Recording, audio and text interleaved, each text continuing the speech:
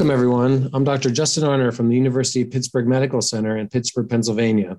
Today, I have this pleasure of speaking with Dr. Krych, professor of orthopedic surgery at the Mayo Clinic in Rochester, Minnesota. Dr. Krych was the author of the paper titled Platelet-Rich-Plasma and Marrow venting may serve as a cost-effective augmentation technique for isolated meniscal repair, a decision-analytical Markov model-based analysis, which is in press in the Arthroscopy Journal. Welcome, Dr. Krych, and thanks so much for joining me. Thanks very much, Justin, for having us. I just like to really emphasize I'm presenting on behalf of our entire author team to the listeners of Arthroscopy. I'd just like to recognize the outstanding work of our lead author, Jake Oding, on this manuscript as well. Great. Certainly, this is a pretty complicated modeling technique that I'm not as familiar with, and I'm sure it took a lot of legwork and reading the background. You guys really did it the right way. So congratulations on that. And mentioning that, first thing I really wanted to ask you about is, can you just tell us a little bit about the modeling and Markov modeling, what it is and what these modeling studies provide for us and how they work?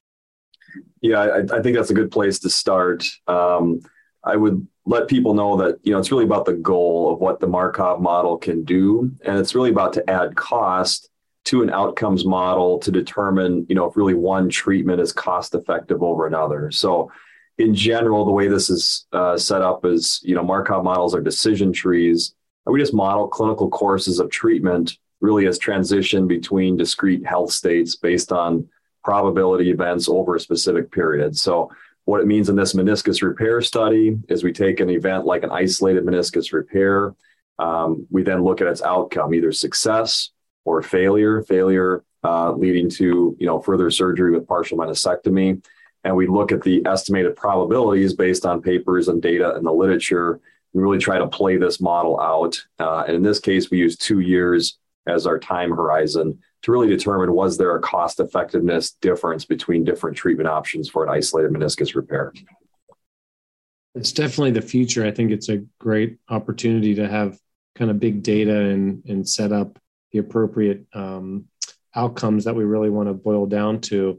So tell us a little bit of how you got interested in meniscus repair and cost and this studying the biologics. What was the background of it? Yeah, so I think, when we look at the landscape in recent years, it's definitely shifted to more focus on trying to save the meniscus, obviously trying to repair it if possible, particularly in an isolated setting in a younger patient, which is really the topic, of this paper. We've talked about different strategies to improve healing rates, with biologic augmentation, such as PRP, marrow venting procedure, fiber and clot, different things. And really, to date, the data has been mixed on the treatment effect for these strategies. As you know, third-party payers aren't often reimbursing for PRP augmentation of isolated meniscus repairs. So what we really wanted to do is try to get something more definitive that not only looked at cost, but also effectiveness of these biologic augmentation strategies, a bit more closely. And hence, we thought the Markov model was the best way to look at this. Yes, certainly the only way we can get them to pay for some of these things is studies like this. It's really important. Diving into some of the details about the model and the studies you guys used and everything, I wanted to just ask a few questions. How did you guys pick the age 25 to 35 years old? And then, I noticed there were kind of 3 studies you guys utilized to help use this model and basically bring it to fruition. Just tell us a little bit about how that basically is set up. Yeah. So first, you mentioned the age, Justin. So we evaluated patients. Again, this is a theoretical analysis. So we wanted to choose inputs that were clinically relevant, and that obviously for us starts with a patient. So we would all agree, I think, that a young adult aged like 25 to 35 that sustains a traumatic isolated meniscus repair, would be best served with a meniscus preservation with repair if at all possible. The second factor to consider is when you perform Markov modeling, you need to have, published data and estimates available. So we needed to also choose a patient that was going to closely match the cohorts of outcomes that are currently published. You mentioned that we, chose 3 studies. So we, systematically looked at all of the data available. And what we really wanted were decision trees and assumptions and estimates that really, again, mimicked real life. So we wanted to include young patients, as we mentioned. We wanted isolated meniscus repairs without ACL injuries, and really no arthritis or cartilage injuries. And we kind of wanted to exclude degenerative tears, discoid meniscus type of tears. So while there were other, systematic reviews available, really, when you looked at the factors that we wanted above to, really isolate the effect of biologic augmentation, we chose these three papers. As you mentioned, I did a review for JAOS, I guess maybe 2 years ago or so, and it's really surprising how few studies there are with these isolated meniscal repairs, and it's something we really struggle with. And as you mentioned as well before about the mixed literature with biologics, and I think some of us take for granted some of these studies are less impressive than what we would hope. And I noticed you noted that your PRP augmented repairs, the failure rate was set at 10.8% and then 27% without PRP. Tell us a little bit about your kind of gestalt and your experience. Have you seen failure rates similar to that, or what are your thoughts about failure rates in these isolated repairs? Yeah, I would say it's important to mention here that, these failure rates were representative of 2-year outcomes after an isolated meniscus repair.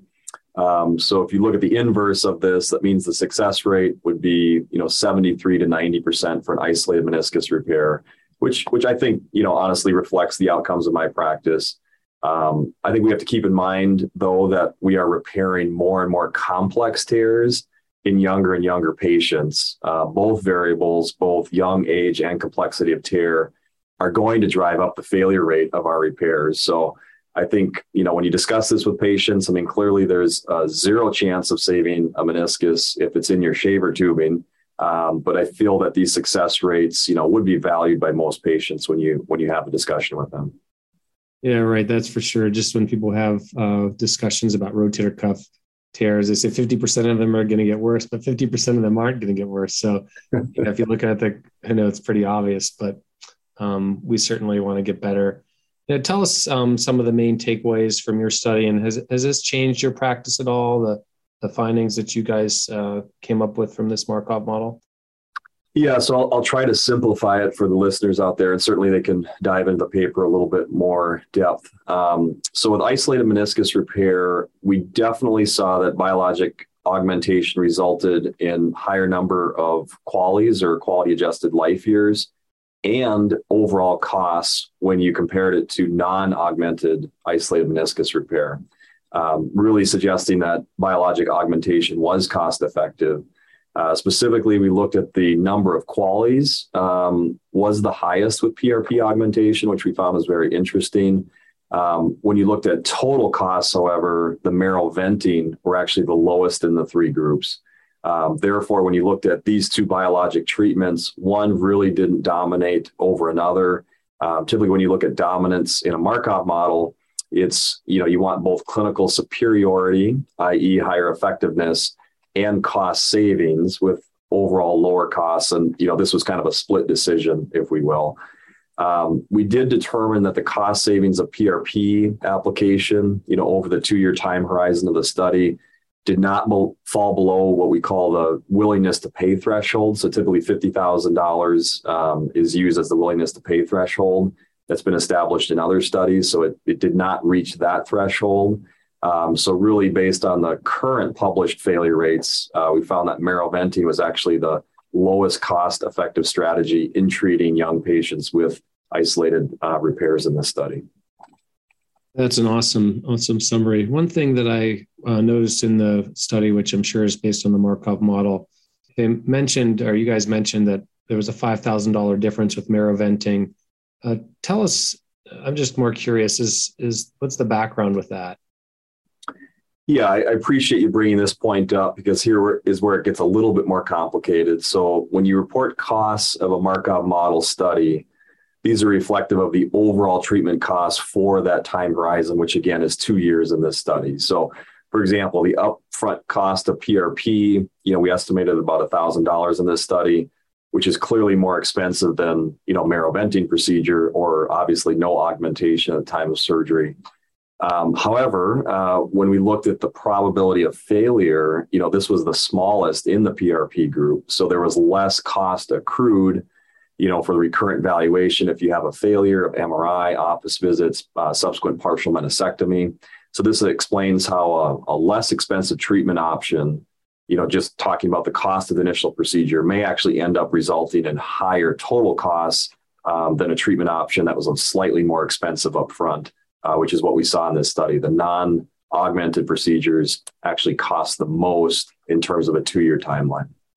Yeah, that's a great explanation. It's a lot easier to hear from you than just from the paper directly. I've tried a few different personally, Marroventing techniques. Not to jump ahead too far, but what are your thoughts about Marroventing, and are you doing it, and how are you doing it versus some of these drill techniques with a shaver or an awl, or more of a longer nitinol wire type drill? Do you have any thoughts about that? Yeah, so I think, as we're recognizing it provides value, different types of techniques have really emerged. And I think the goal remains you want to deliver cellular elements from the bone marrow. And this hopefully will provide a fibrin clot, at the repair site. And we want delivery of growth factors ultimately over initial healing. So really the goal is to get bleeding in the notch. And certainly you can use a microfracture awl. But, sometimes this impacts the bone, which doesn't cause a lot of, visualized bleeding. So what you mentioned, you could consider a wire. A cannulated drill bit actually works the best because it actually removes bone and keeps a channel open. So you really see a lot of bleeding there. Regardless, what I would tell people is to stay away from the PCL. I did have a case where a patient developed a symptomatic cyclops lesion. And I think I was too close to the PCL. So I used more of the lateral wall, distal to the ACL, just to avoid any sort of heterotopic cyclops lesion that might form. Oh, very good advice. I'm glad we chatted about that. That's good to learn from others. So, you mentioned before about the PRP, $1,000. I saw your average cost. You saw between $500 and $1,500. Do you think those prices have gone down anymore since these studies have been published? Or tell us a little bit about how you use biologics in your practice. It's certainly difficult, like you alluded to, with payers being difficult, or just your overall thought process with using those just in real practice in our own practices. Yeah, I think like any technology, certainly costs have come down over time. The challenge remains there's so much variability and heterogeneity in the final product, being delivered. So, for example, some lesser expensive kits may not concentrate platelets as much as more expensive kits. And I think ultimately, as a surgeon, as a clinician, we need to be familiar with the intricacies of the system that we're using. For this study in particular, what I'll just mention is we did perform a sensitivity analysis to determine if the cost of biologic augmentation would affect the overall success of this model. And from that analysis, what we determined is actually the success rate variable that has the greatest impact on outcome in the decision tree analysis is the success rate of the meniscus repair. So specifically, if PRP augmentation really causes like 33% less failure than the currently published success rates, then it would become the dominant treatment strategy in terms of higher effectiveness and overall lower cost. So it wasn't the upfront cost of the PRP, it was more in how that affected the success rate of the outcome of the isolated meniscus repair. A great summary, and it certainly gets more complicated than just using PRP or not PRP. There's so many different systems, and we learn so much every day about the additives, and we could talk for hours about that as well. Another topic that we could talk about for a long time and is certainly not well established is just approach to meniscus repair. You alluded to saving the meniscus, which we all are trying to do. Tell us about your kind of thought process regarding age and patience and your repair technique. How do you approach these menisci that are in these more younger age groups and your repair strategies and thought processes? Yeah. So what I would say, Justin, it's a great time to be a meniscus surgeon. We have a lot more tools. I think we have a better understanding overall, of meniscus repair. And that being said, we have to realize that not all meniscus tears, are repairable. Certainly there are some selective tear patterns that can do quite well with partial meniscectomy, primarily where you have a good functioning, healthy rim of meniscus left. Just like you mentioned, where we need to push the envelope is really in those meniscus tear types where the meniscus biomechanically is no longer functioning. So whether that's a root tear, a radial oblique tear. For me, I do that in settings, particularly in the lateral compartment. We know the lateral compartment is much more sensitive to any meniscus loss and in really that young patient. So for me, it's that young patient lateral meniscus tears where we really have to do a better job of trying to get the meniscus to heal. Just recognizing again that, we won't be 100% successful in all cases. Certainly it's tricky, depending on the patient and pressures from parents and patients about playing sports. And I was curious, there's been some more interest, and I've done it a few times, of some of these horizontal type tears where the meniscus looks fairly healthy, not necessarily a 65-year-old arthritic person, but have you done many of the Haybill type suture techniques for horizontal tears? And do you prefer inside out versus all inside? I know the literature, kind of can say we can do both. Yeah, I think it's really a great topic. And I do perform, repair of horizontal cleavage tears. I think when you look at the biomechanics, when you remove a single leaflet, it profoundly impacts the lateral side more. Particularly, it happens in the popliteus hiatus. When you resect a single leaflet, really you're increasing contact pressure substantially. So I think we need to repair them if possible. In terms of all inside versus inside out, I think a meniscus surgeon really needs to be familiar with all techniques and have, really all the tools in your toolbox. On the lateral side, I try to maintain the normal mobility of the meniscus. So in regard to a horizontal cleavage tear, that means maybe an all inside kind of knot tying technique where we're not tethering it to the capsule perhaps. But as soon as that tear pattern starts to come a little bit more anterior into the body, anterior horn, certainly that's not possible. And that's, again, I think where it's important just to have the entire toolbox as a meniscus surgeon. That's certainly a good point. I know one study that was done here in Pittsburgh with Volker Musal, he was a big kind of ramp fixer, and his lab really give it to him. His lab, he looked at the normal motion of the meniscus, and maybe it's worse if we're plastering these menisci back to the capsule, making them too tight. Some of the data with more posterior lateral tears with ACLs certainly is off topic here, but it's not as simple as just stitching it back as tight as you can. So it's a great point about the more all inside situation with knot tying, even though we don't love the knots there. Maybe that's better. So, to talk more about your practice specifically, tell us what you do in your practice. Do you use PRP or fibrin clot, or have you ever tried BMAC in some of these? And are you a believer in some of these biologic augmentations to use in your own practice and our practices with isolated meniscal tears? Yeah, I would say yes. Our paper supports certainly their use, and certainly there have been other authors demonstrating the positive benefits. I think before you get into kind of the biologic augments, to me are kind of the cherry on top, if you will. But we really need to focus on the basics. We need an anatomic reduction.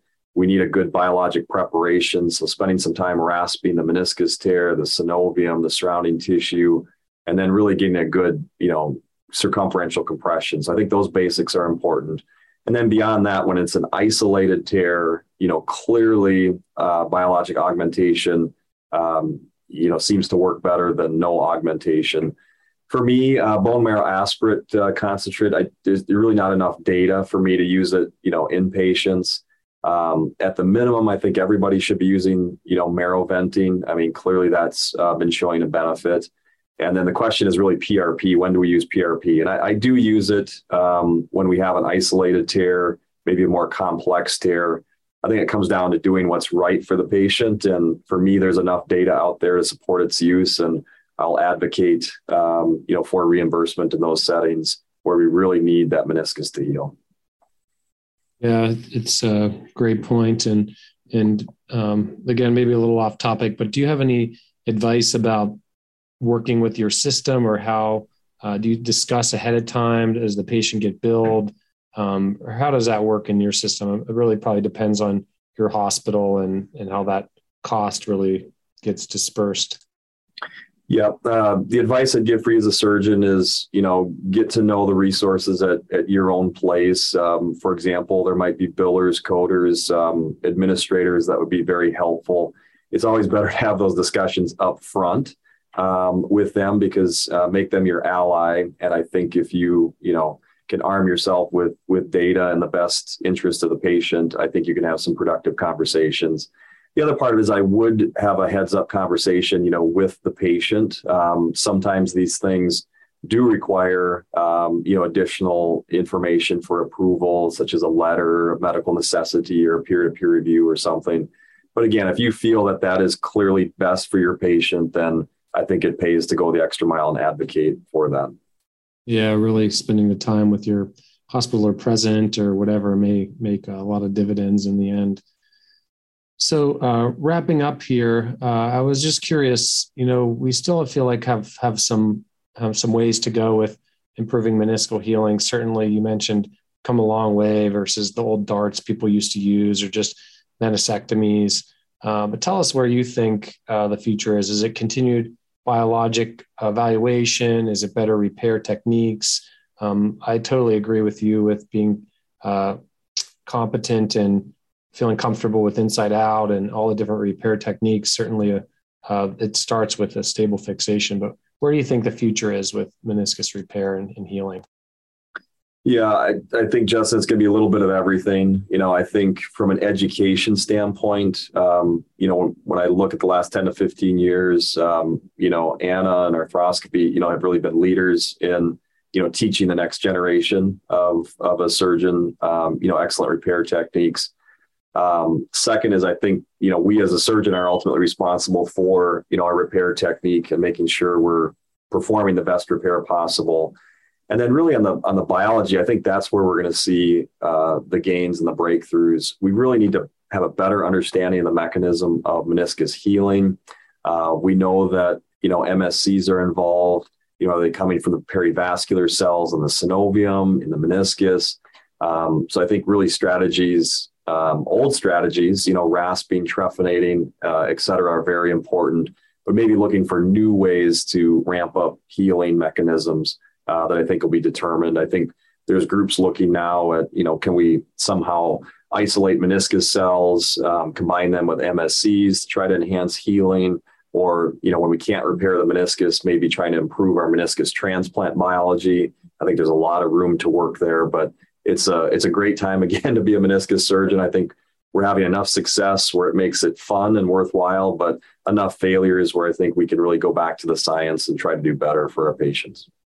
Hey, you're right. It is. It's an exciting time. That's like hip arthroscopy and some of these other types of procedures that we're making a lot of improvements with techniques. And it's an exciting time, and exciting to see what will happen in the next 10, 20 years. So I really appreciate you taking your time and sharing your results with us today. And this is pretty complicated modeling technique. And I think it's really interesting to speak about it and how you come to your results and everything. So we, as you mentioned, need to continue to improve this. And this is a great way to start that off. So thanks for your time, and really appreciate it. Thanks, Justin. Dr. Krich's article titled Platelet-Rich Plasma and Marrow Venting may serve as a cost-effective augmentation technique for isolated meniscal repair. A decision-analytical Markov model-based analysis is in press in the Arthroscopy Journal and is available online at arthroscopyjournal.org. Thanks so much for joining us.